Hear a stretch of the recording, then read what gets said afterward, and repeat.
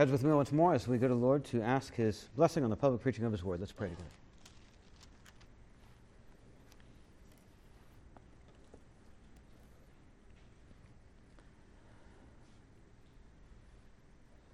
Oh, Father, we are so glad that You have revealed Yourself to us. We would never have discovered You in our blindness. But You have given us Your Word. And You promise that You are watching over Your Word to perform it.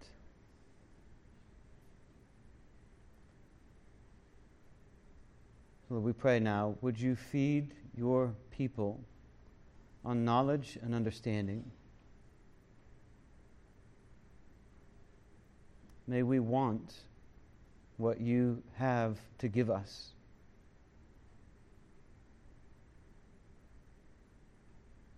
Let Your Word come down like rain. May it water our souls. May it slake our thirst. When You say, man does not live on bread alone, but on every word that comes from Your mouth. So feed us now, we pray, on the bread of life, Jesus Christ, in whose name we pray. Amen. God promised Israel in Exodus 15:26, if you will diligently listen to the voice of the Lord your God and do that which is right in His eyes and give ear to His commandments and keep all His statutes, I will put none of the diseases on you that I put on the Egyptians, for I am the Lord your healer. Isaiah 53:5 says of the Messiah, with His wounds, we are healed. Some self-proclaimed Christian teachers think those verses underwrite a birthright to bodily healing for every believer. In 1875, Mary Baker Eddy, founder of Christian Science, taught that Jesus came to save the world not through His divinity, but by demonstrating right thinking. She said that suffering results from mental errors, and so believers must rid themselves of misperceptions that blocked mental and physical restoration. Essex Kenyon, a Pentecostal radio preacher in the early 1900s, tried to baptize Christian Science into more biblical terms with his idea of faith cure. For Kenyon, illness perished when a patient believed and then acted as one whom God had already healed. After all, if God created by His Word and God made people in His own image, then people can speak their own realities into existence just like God, if only they will have enough faith.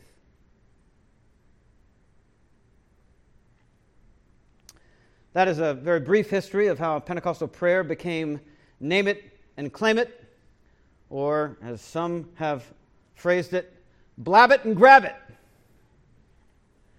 And how Pentecostal preaching became word of faith. A word spoken in faith of what you want God to do for you. Requests for healing morphed into positive thought and positive verbal confessions that healing was as good as done, and that Christians are entitled to use the power of Jesus' name or God as healer as a sort of magic mantra. This is also why many Pentecostal churches and services operate as they do. Listen to Kate Bowler's description of a typical Pentecostal liturgy and see if it sounds familiar to what you might have experienced elsewhere.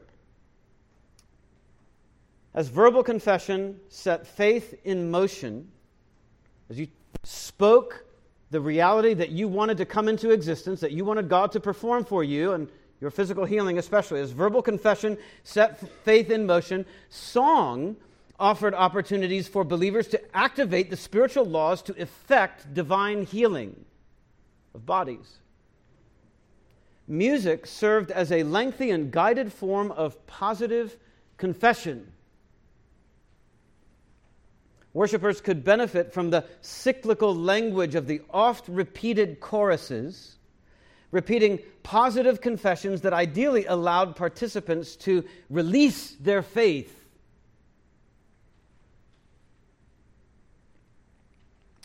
Well, from Mary Baker Eddy to E.W. Kenyon, from Oral Roberts to Paula White, from Kenneth Hagin to Kenneth Copeland, from Creflo Dollar, from T.D. Jakes to Joyce Meyer and Joel Osteen and Benny Hinn. False teachers and purported faith healers have made it big on the backs of poorly taught and therefore gullible Christians. But what do we see from the healing miracles recorded in Scripture? Let's turn together to Acts 3 and see what we find. As we study this morning, we will first tell the story, then we'll keep you in suspense until we give you the point of the story, and then we'll do some application thinking together at the end. We'll read it piecemeal as we go through.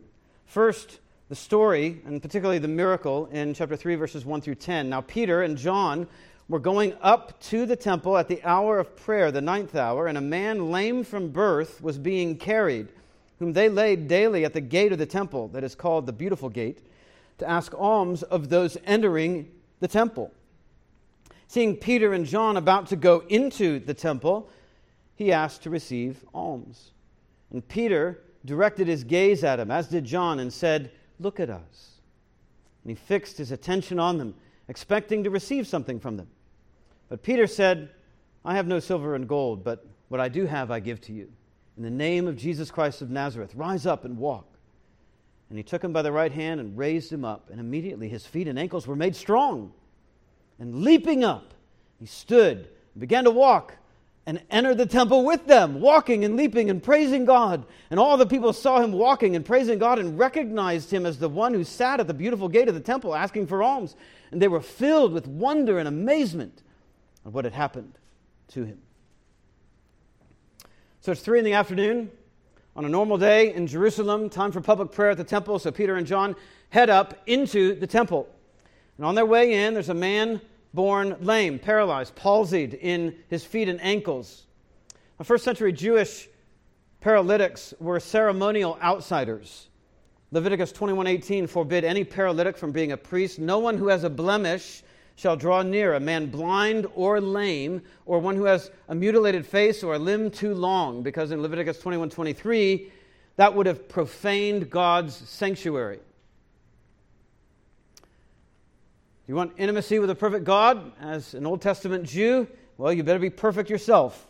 Of course, that was about priests, but offerings themselves had to be perfect too. Deuteronomy 15:21, if it has any blemish, if it is lame or blind, or has any serious blemish, whatever, you shall not sacrifice it to the Lord your God. So this guy knew himself to be an outsider.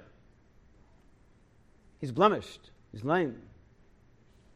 God himself had said in Malachi 1:8, when you offer animals that are lame or sick, is that not evil? Present that to your governor and see if he'll accept you. Now, if you were a paralytic and a first century Jew, wouldn't you take that a little bit personally? Wouldn't you have a hard time not taking that personally? Day after day, he had been carried to the gate, beautiful, probably on the east side of the temple, just outside one of the main entrances. Every single day, you would see crowds of people flocking into the temple, and as he sat stuck outside the gate, he would ask alms, mercy gifts, charity, from those who were going into the temple. And this afternoon, Peter and John were shuffling their way into the temple in the midst of the crowd. Unaware of who they were, this poor paralytic gets their attention, asks for a little loose change. Peter stops, stares right at him, tells the guy, look at us. Which makes you kind of wonder, did he ask without looking at him? Was he too ashamed, too dejected to make eye contact? Verse 5, the paralytic looks him in the eye. All he's hoping for is a handout, but Peter has a better currency to give him, In the name of Jesus Christ of Nazareth, rise up and walk. Peter gives him a hand. Luke says he raised him up. Immediately his feet and ankles are strengthened. Leaping up, he stood and walked. And where's the first place he walked? For his whole life, as Luke narrates it, day after day, he had been set down by others outside the temple gate, watching everybody else walk in. And now, finally, after all these years, he went into the temple with them, walking and leaping and praising God. There's a theme of access here, if you just follow the prepositions. I want you to listen to a kind of wooden literal translation of these verses that indicate placement or movement. In 3:1, Peter and John went up into the temple. They had access. In verse 2, every day the paralytic was carried to the gate of the temple. Restricted access. Verse 2 again, he asked alms from those going into the temple in the original language. It repeats the preposition. Verse 3, he sees Peter and John about to enter into the temple. The paralytic has lived his whole life as an outsider, watching everyone else go into the temple, into the temple, into the temple, into the temple, into the temple. While he's stuck outside the gate. Peter heals him by the name of Jesus. In verse 8, paralytic leaps up, walks, and goes in with them into the temple himself, finally, for the first time. Walking and leaping and praising God. The name of Jesus, Jesus' person, his position, and his power has given this outsider access into the presence of God. That word for leaping here only happens 5 times in the Greek version of the Old Testament, one of which is Isaiah 35:6 and the promise of the new creation. Then the lame man, same word for lame as we have here in Acts 3, shall leap like a deer, and the tongue of the mute sing for joy, for waters break forth in the wilderness and streams in the desert. Well, no wonder Luke uses that word for leap twice here in Acts 3, in the same sentence. The paralytic's healing illustrates the inbreaking of the new creational benefits that we have in Jesus' literal, physical resurrection from the dead. Verse 9, all the people saw him walking and praising God. They recognized him as the guy planted outside the temple gate. This is that guy. This is the same guy. Everybody's drop-jawed in verse 10. All of a sudden, verse 11, the whole temple precinct is buzzing. It is electric. This place is going nuts. Everybody's yelling. Everybody's pointing. Everybody is crowding around Peter. The aftermath happens in verses 11 to 16. While he clung to Peter and John, all the people, utterly astounded, ran together to them in the portico called Solomon's. And when Peter saw it, he addressed the people, "Men of Israel, why do you wonder at this? Or why do you stare at us as though by our own power or piety we have made him walk? The God of Abraham, the God of Isaac, the God of Jacob, the God of our fathers, glorified his servant Jesus, whom you delivered over and denied in the presence of Pilate when he had decided to release him. But you denied the holy and righteous one and asked for a murderer to be granted to you. And you killed the author of life, whom God raised from the dead. To this we are witnesses. And his name, by faith in his name, has made this man strong, whom you all see and know. And the faith that is through Jesus has given the man this perfect health in the presence of you all."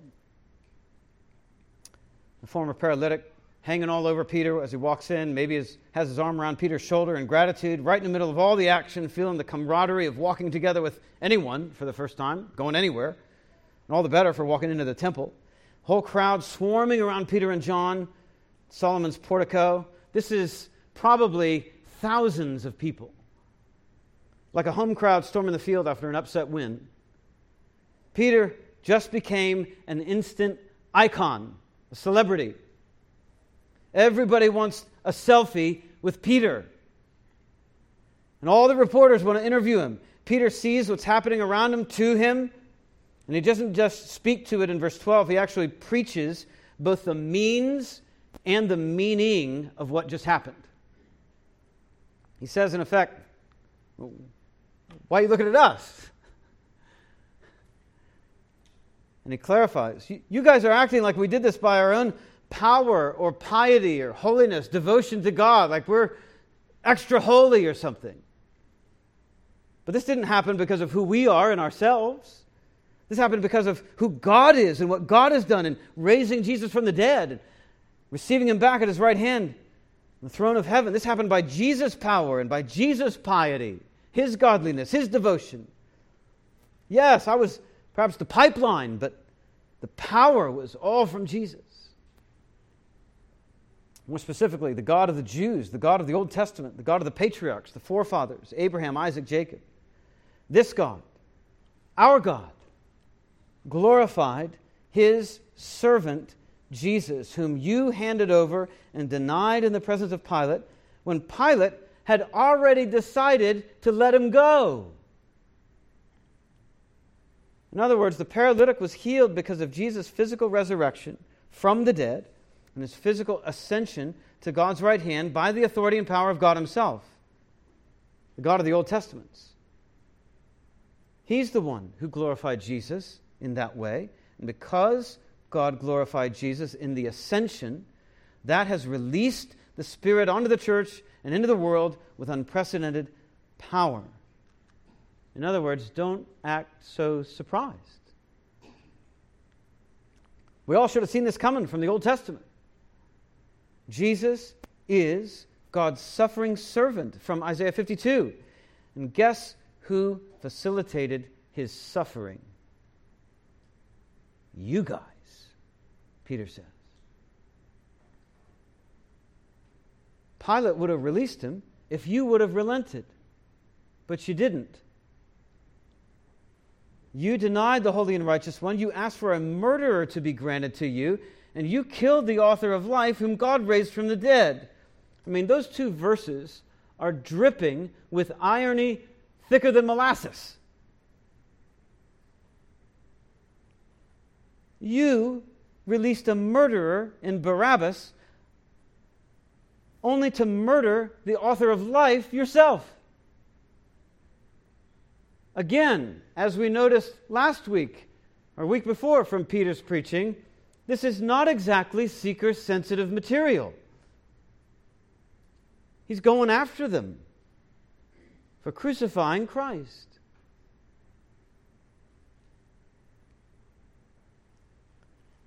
But when you murdered him, God raised him from the dead.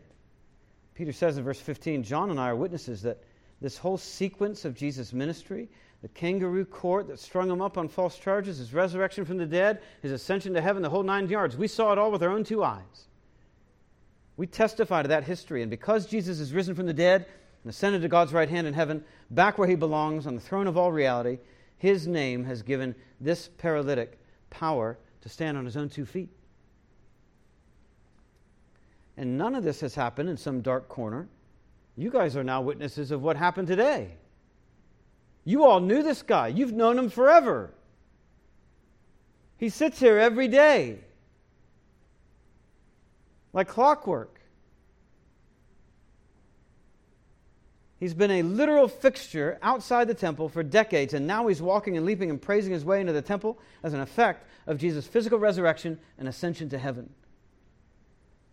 This guy has perfect health because Jesus himself has risen to perfect and glorified health as the apostolic Lamb of God, the spotless Lamb of God, who fulfilled all that the sacrificial and ceremonial laws anticipated.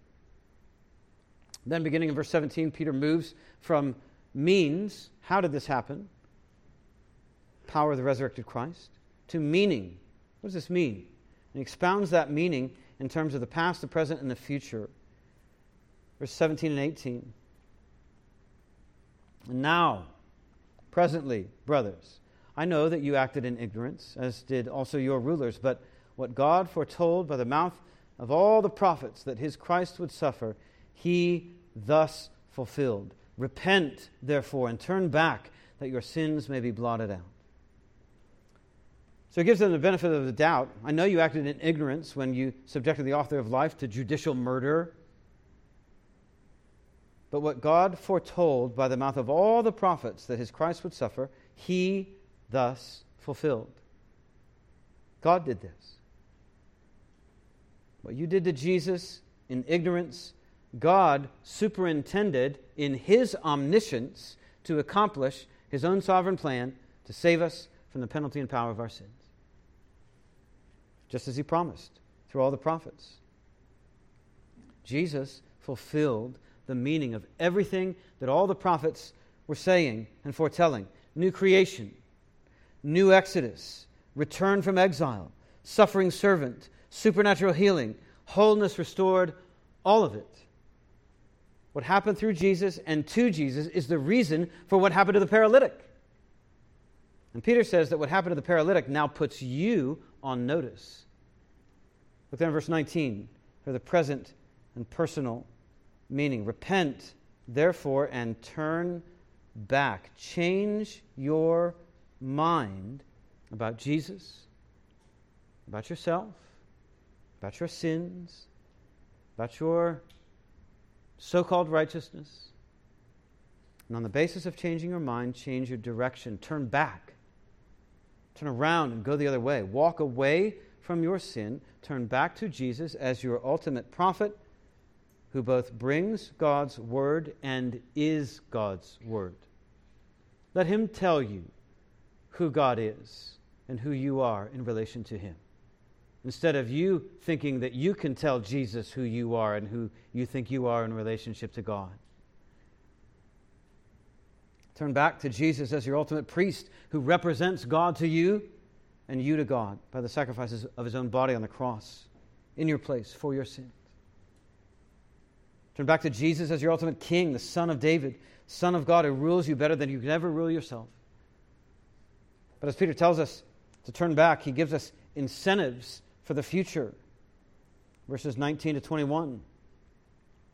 Repent, therefore, and turn back, that your sins may be blotted out, that times of refreshing may come from the presence of the Lord, and that he may send the Christ appointed for you, Jesus, whom heaven must receive until the time for restoring of all things, about which God spoke by the mouth of his holy prophets long ago.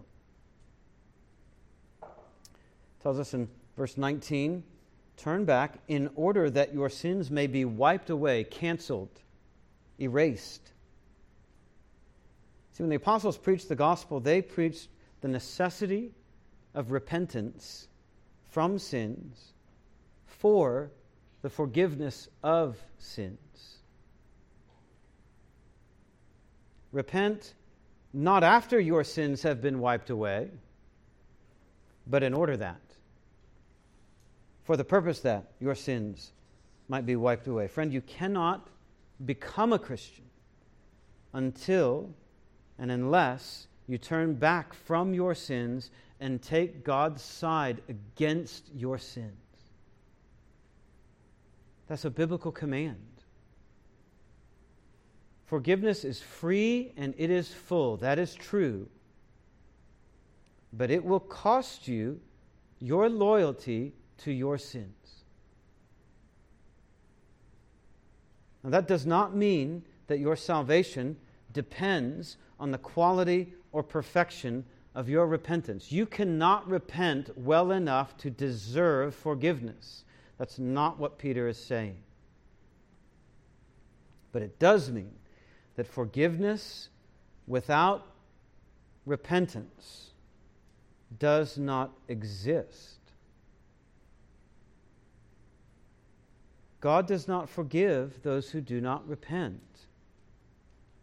God does forgive those who do repent, and those who do repent do so because they have already trusted that God will be merciful to them in the blood and righteousness of Jesus Christ. Look, you don't plead guilty if the court has not placed the deal on the table. Heaven invites you to throw yourself on the mercy of the court, because the judge has offered the blood of his righteous Son in your sinful place, so that if you do trust and repent, then you will be acquitted of your guilt and credited with Jesus' righteousness.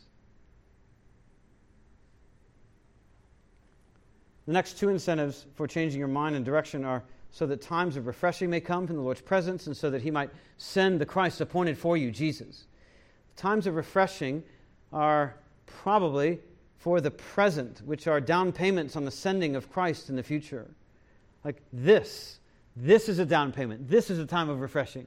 Every Lord's Day, every conversation you have with a fellow Christian about the gospel, that's a time of refreshing for you.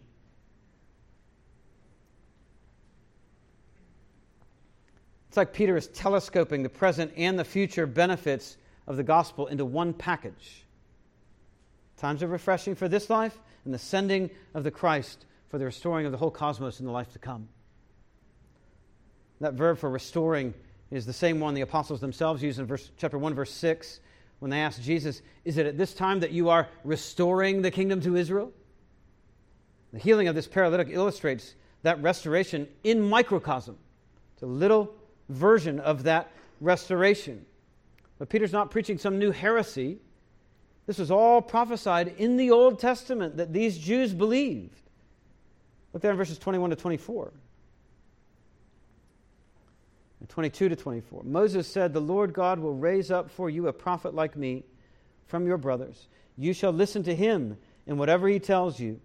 And it shall be that every soul who does not listen to that prophet shall be destroyed from the people. And all the prophets who have spoken, from Samuel and those who came after him, also proclaimed these days. Jesus' ascension to the throne of heaven in chapter 1 was necessary to fulfill Psalm 110. The Lord said to my Lord, sit at my right hand until I put all your enemies under your feet. It was necessary for heaven to receive Jesus in the ascension so that Jesus could preside over the global expansion of the church and the conquering of all of his enemies before he comes back to make all things right and new. This is the message that God was speaking through all his Old Testament prophets, from Moses to Malachi. Peter quotes Deuteronomy 18:15, where Moses said, the Lord your God will raise up a prophet like me from among your brothers. Peter preaches Jesus as that prophet. Listen to him, listen to Jesus, or you will get cut off from God's people. And that's the message of all the prophets, Peter says, from Samuel all the way through the end of the Old Testament. They were all foretelling these days, the days of Jesus' life, death, resurrection, ascension, and the pouring out of his Spirit in power on his apostles to prove the truth of Jesus as the promised Messiah. That's what the Old Testament is about. All of it. As if that were not enough, these Jews were getting priority access to this promised Messiah in verses 25 and 26. You are the sons of the prophets and of the covenant that God made with your fathers, saying to Abraham, and in you and your offspring shall all the families of the earth be blessed. God, having raised up his servant, Jesus, sent him to you first to bless you by turning every one of you from your wickedness. You Jewish people here at Solomon's Portico in the Jerusalem Temple Complex, you who crucified Jesus, you are the sons, the heirs to God's prophetic promises to Abraham and national Israel. God sent his Messiah, Jesus, to you guys first, Peter says, in order to turn you by his power from your wickedness in rejecting God's message of repentance for the forgiveness of sins. Jesus is the ultimate offspring of Abraham, who will bless all the families of the earth, whether they're Jewish or not. All the families of the earth. That promise from Genesis 12, mentioned here in verse 25, foreshadows where the gospel is about to go in the rest of the book of Acts. To the ends of the earth. To all the families of the earth. But notice where repentance was a command for people to obey in verse 19. Here it's stated as a gift from God to be received in verse 26. The design is very much like what Isaiah had said long before. God raised up his suffering servant Jesus, And Jesus has now come in power to the Jews in the healing miracle of Acts 3 so that the Jews themselves can become a believing corporate servant of God to take the message of the gospel of Christ to the Gentiles, the non-Jews. And the rest of Acts is going to show you how these Jerusalem Jews will or will not rise to that challenge.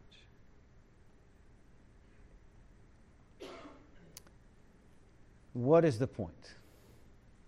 The point is that Jesus' death, resurrection, and ascension gives healing access to God's promised new creation. Jesus' death, resurrection, and ascension gives healing access to God's promised new creation. That's the point. Now, what do we do with that point? Well, first, we should recognize here how Peter's talking about Jesus.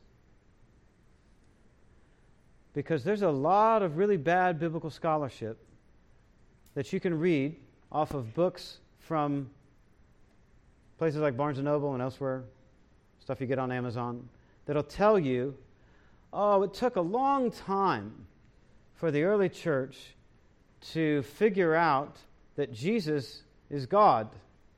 And that makes us suspicious because it makes it look like it's a power play in the early church for some people to kind of get their way on what orthodoxy would eventually become. Is that what's going on here? Is Peter just kind of feeling his way to who he thinks Jesus is? Is it taking a long time for the churches to kind of agree on who Jesus is and what he means for the churches and what that means for orthodoxy and Christianity? No, that is not what's going on. Peter delivered this sermon in about 34 AD. Already, Peter thinks Jesus is the suffering servant of Isaiah. He's the Messiah. This did not take long at all. This is less than a year after Jesus' death, just a few months. The doctrine of Jesus as the Messiah, Son of God, Savior, did not develop over time as if it were incubating in the churches or being forced on the churches by manipulative leaders and overpowering institutions who wanted to control everything. No.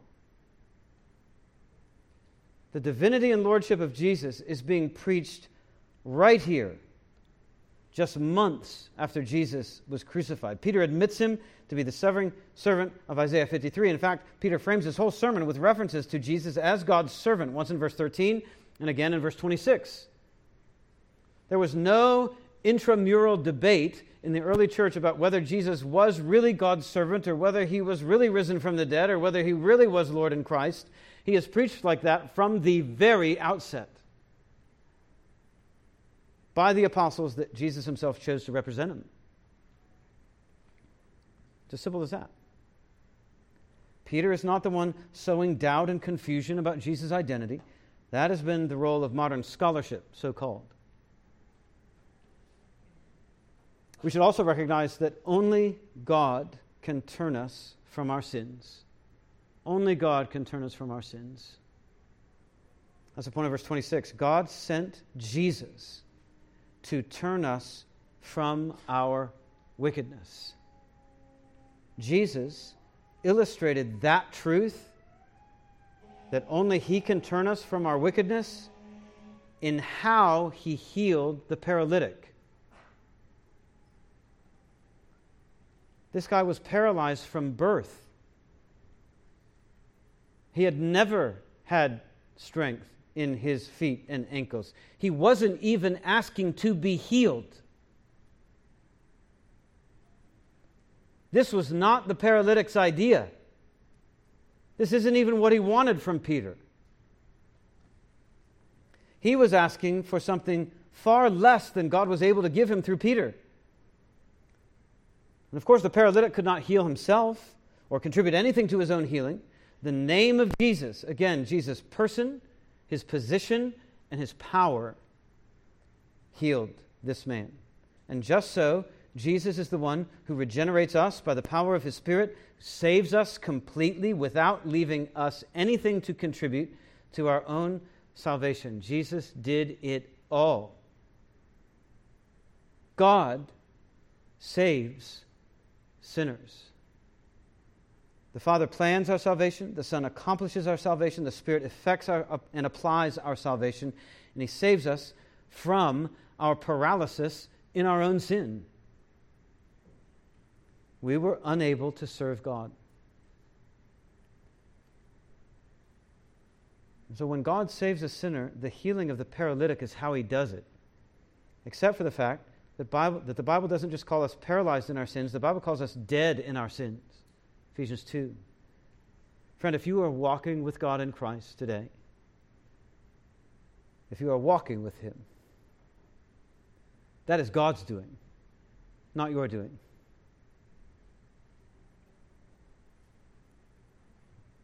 This should both humble us in our own walks with Christ, and it should encourage and embolden us in our evangelism. Since God already knows that he must do all the healing and saving work if any of our unbelieving friends or family are ever to be saved through our evangelism into a walk with Christ.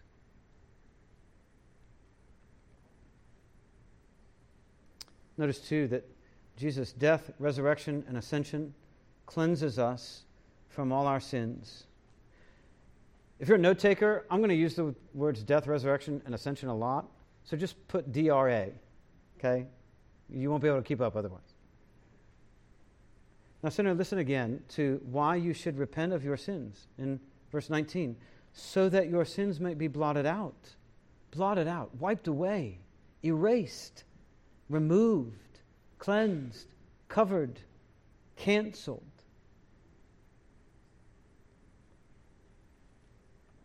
Do you realize what God is offering you here, sinner?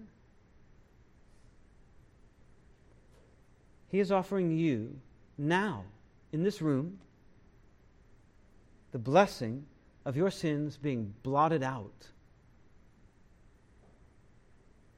Isn't that what your conscience needs? For your sins to be blotted out, erased, both from God's memory and from your conscience. You need a clean slate with God. And you can have it. You can have that over and over and over again. If you will live a life of repenting from your sins, agreeing with God about your sins, turning away from them, fighting against them, taking God's side against them. Again, your repentance will never be perfect. You will even have to repent of the imperfections in your repentance. But God is faithful, and Jesus' blood is so thick and so powerful that it can blot out even the darkest sins and the stains that they have left on your soul. And if you are repenting, what this means is that we no longer need our own cleansing rituals. No more cutting to bleed out the impurities. No more bulimia, as if rejecting your food can cleanse your soul. No more severe bodily regimens, as if sweating or dieting could purge your heart. No more superstition of any kind, as if some magical mantra or mystical state could make you forget all that you've done. It also means you don't have anything to prove anymore.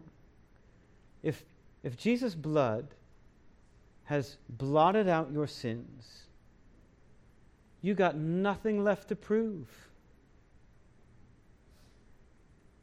Your guilt is removed. You don't have to prove that you're not guilty. Jesus' blood already proved that for you. No more feeling that you have to justify yourself to everybody by all that you're doing. Jesus' righteousness has already justified you in God's courtroom. God is the one who justifies. Who is there to condemn? Who else's justification do you want? No more competing for the attention or approval of other people. God already approves of you in Christ just as much as He approves of Christ Himself, because His righteousness was credited to your account. Jesus' blood will blot out even the worst stain on your soul. And His righteousness will cover your shame so that even God's all-seeing eye will never again see the nakedness of your soul.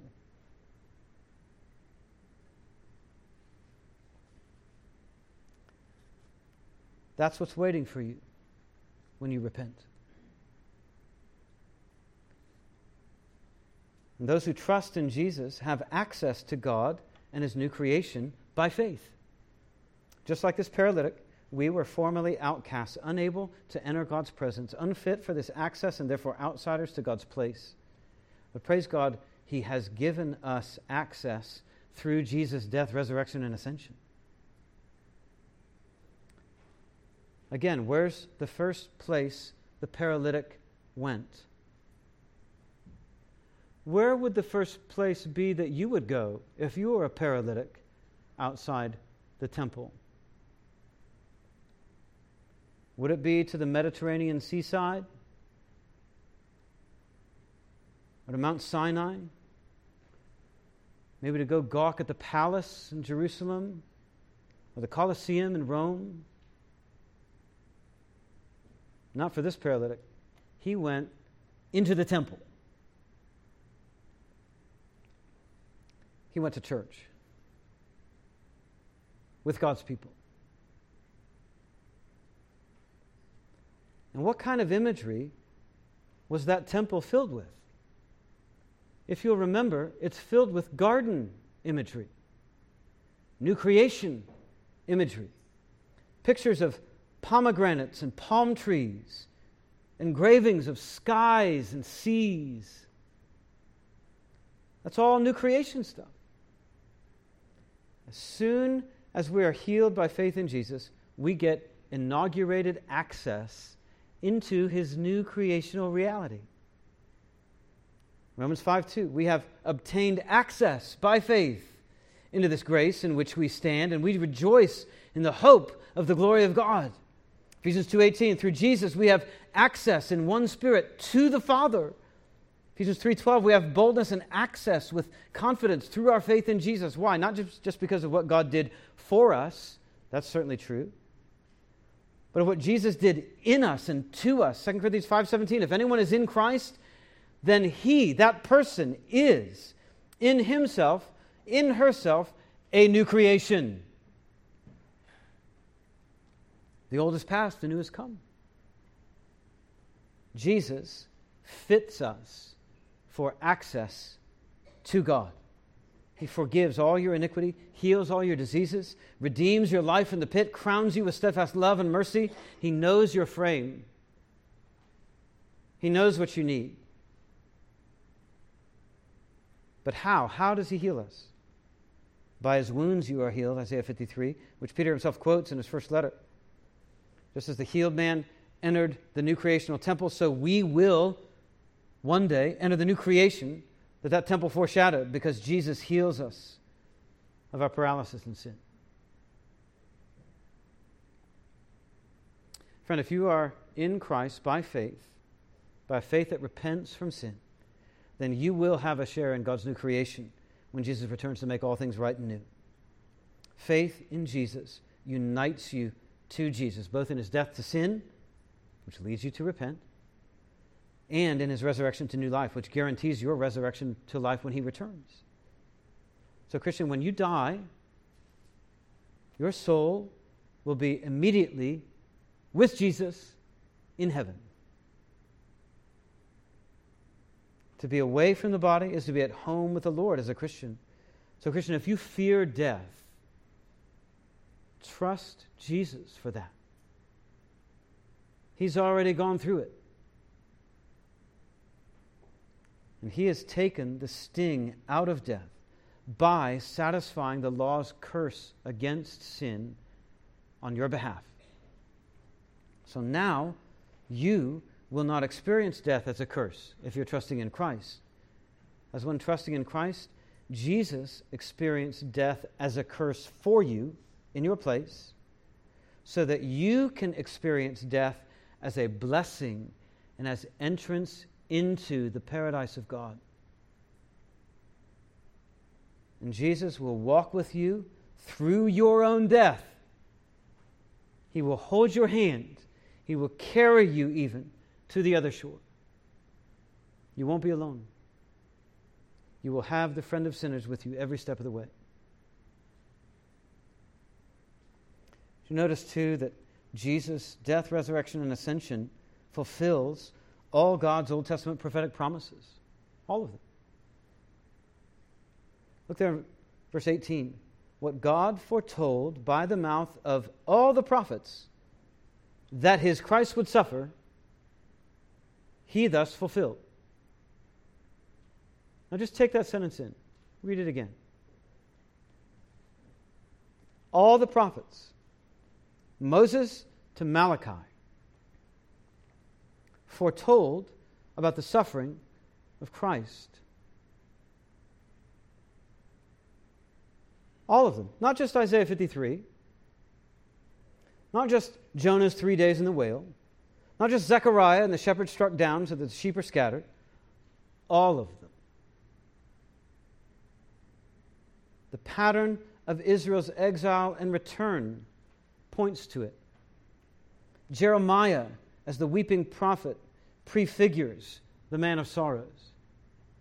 Ezekiel's new temple, as the spring of the river of life, prefigures Jesus' resurrected and ascended body, releasing the Spirit on his people.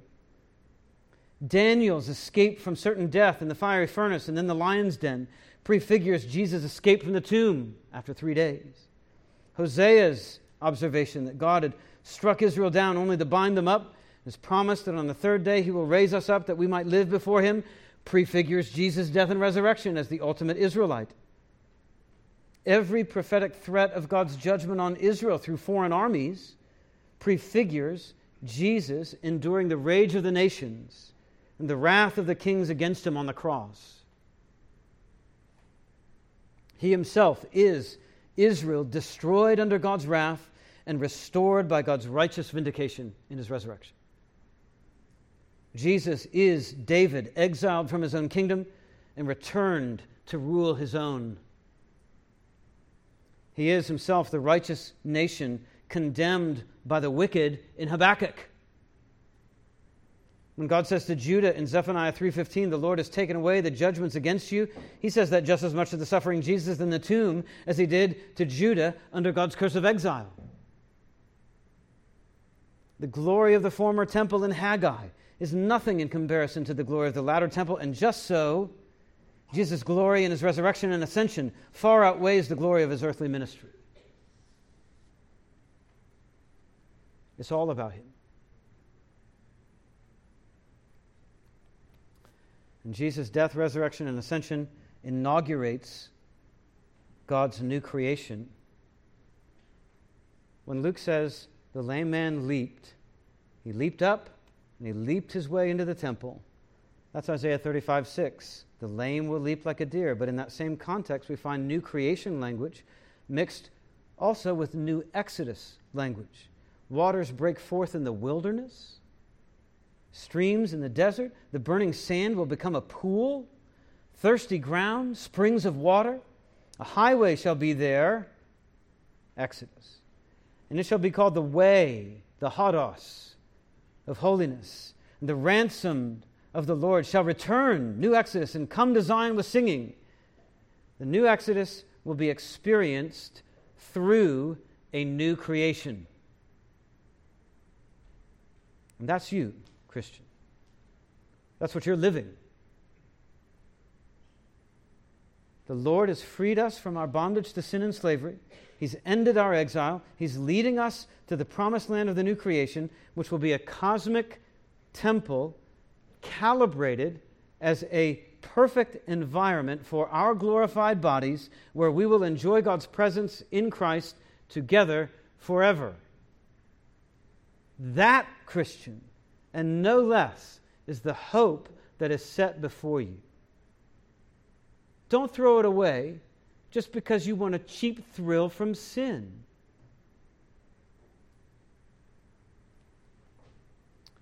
We should repent of our sins. Again, repentance is not optional to being a Christian. Forgiveness is free. Repentance doesn't earn you anything with God, because even your repentance remains stained with sin till the day you die. But repentance is the only way you come to terms with the sovereign, righteous God whose mercy is His alone to give. God does not save us on our terms.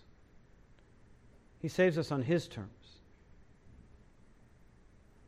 And His terms are that we agree with Him about our sinfulness, and that if we want to come into His house, then we must live by His rules.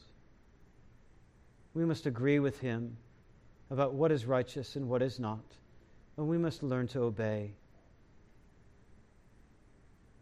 We must commit to that. You cannot turn to God in Christ and remain loyal to the sins that offend Him, or to your own sinful attempts at a self-made righteousness that you hope will impress Him somehow. You forsake your sins and your sinful self-reliance on your own morality.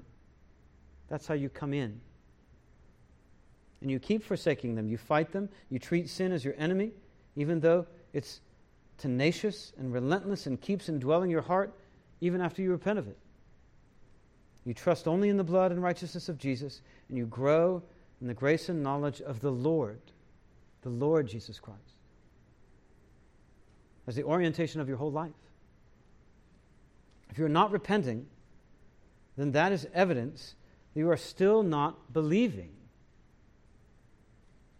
Christian belief repents.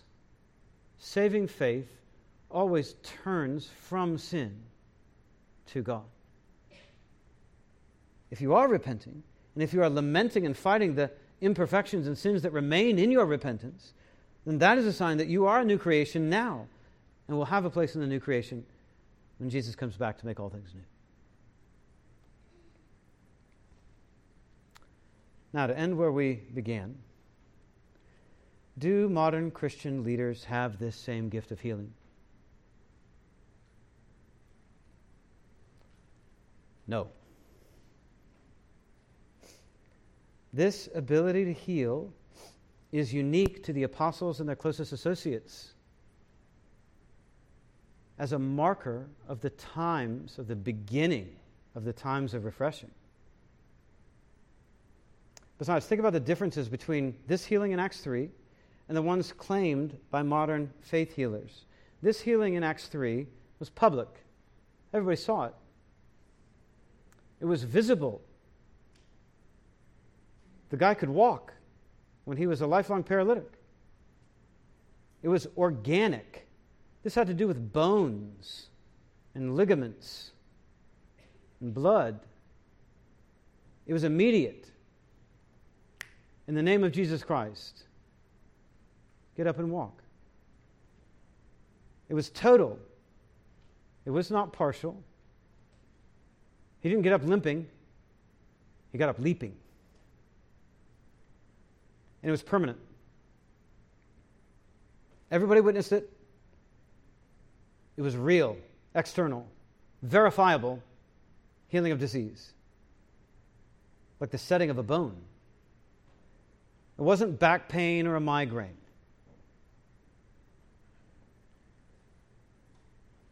It was paralysis of the feet and ankles in a man known by all the locals. There was no hocus pocus, no magical incantation, no formulaic phrase or special environment. And you notice, too, what miraculous power does. It restores the humanity and functionality of the person. It does not take that humanity and functionality away. And so many of the purported healings or miraculous experiences that we see touted today what happens? It dehumanizes. It takes people out of their right mind. It makes them unable to worship. Not this one. This one puts the guy right into the temple, worshiping along with everybody else in his right mind and in his right body. Today's purported healings are private very often, invisible, mystical, magical, superstitious, psychological, often gradual, and often partial. The most spectacular ones seem to be related only by word of mouth. John MacArthur asked this question long time ago, back in the 70s. If this degree of miraculous healing is going on today, then why isn't it happening in hospitals? Why doesn't Benny Hinn go walking up and down a hospital? Or the scenes of school shootings, or in war-torn countries, or in megacities ravaged by earthquakes. There's plenty of opportunities.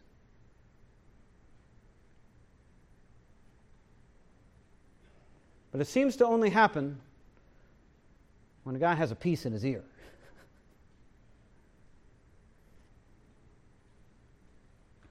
Why is it always stuff that can't be seen? Back pains and migraines. Come on, really? Why not the complete, immediate, and permanent healing of broken bones, like we see here? What if we had known today's people who are purportedly healed of their paralysis before they were on TV? What if we followed them after the cameras stopped rolling? But if modern Christian leaders do not have the gift of healing today, then does that mean God no longer heals people today, period? No, it doesn't mean that either. God does still heal people today. It simply means that God has not given miraculous healing powers to particular people today. And it means that God uses providential rather than miraculous means to heal us. And even when we cannot explain how someone's cancer disappeared or how some other sickness was resolved, the most reasonable and faithful thing to conclude is not necessarily that God suspended the ordinary laws of nature to accomplish that healing. It's rather that he superintended those laws by his ordinary providence to accomplish his good purposes for those who love him. God is still God. He is still the Lord our healer. But the apostolic gifts were for apostolic times. The apostles and prophets were the foundation of the church, Ephesians 2. That foundation is only laid once, by definition. Those miraculous gifts attested not merely the message, but the men themselves as apostles, hand-picked messengers and representatives of Jesus himself, for preaching and writing new revelation about the meaning of Jesus' person, position, and power. Those gifts are not being reproduced today. They're being mimicked and counterfeited in false signs and wonders that would deceive, if possible, even the elect, as Jesus actually warned. Besides, does God really promise all Christians health and healing in this life? Is physical healing yours for the taking as a Christian? No. This passage is not a promise that God will heal you of your paralysis or cancer. Not even an apostle like Paul himself could use it like that, either in his own case or in the case of others. 2 Corinthians 12, God does not heal Paul of his thorn in the flesh, even after Paul asked 3 times that he would take it away. And Paul's an apostle. What, didn't Paul have enough faith?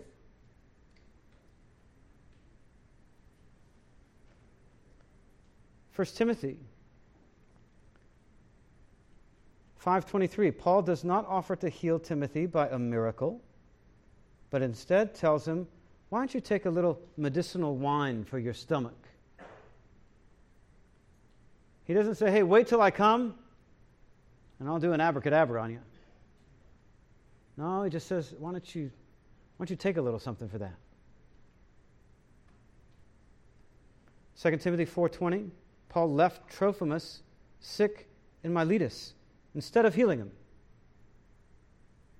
Well, he could have healed him. He was an apostle. He didn't. If physical healing were the birthright of every single Christian, why wouldn't an apostle like Paul just pull the thorn out of his own flesh or heal all of his pastoral delegates at will?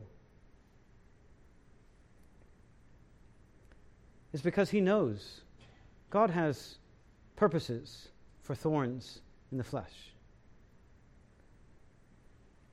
It's because he knows that his power is not perfected in my power. His power is perfected in my weakness.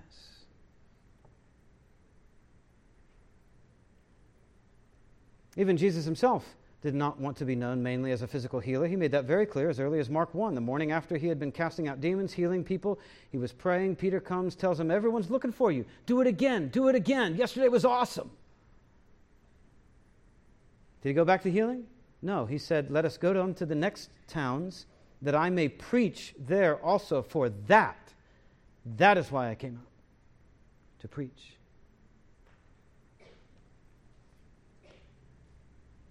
The healing only confirmed the teaching. The healing was secondary. The preaching was primary. And what was the message of that preaching? Jesus' death, resurrection, and ascension gives healing access to God's promised new creation.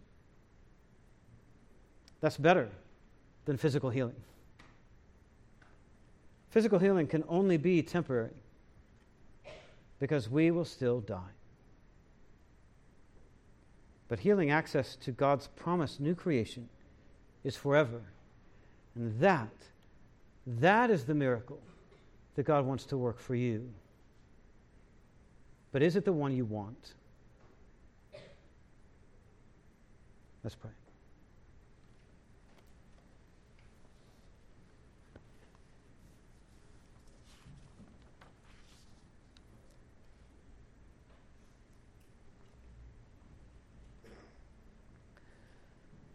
Lord Christ, we confess that we have often asked you for things that you have not promised to give us, for things that you did not die to secure for us.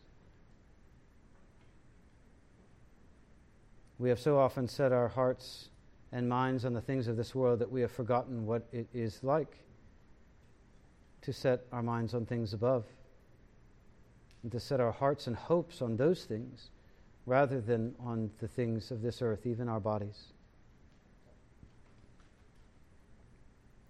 So Lord, we pray, give us grace to want what you have promised and to be content with what you have not promised to give us. Help us not to demand what you have never said that you would give. Lord, reform our desires so that what we want is what you have committed to give. For your glory in our lives we pray. Amen.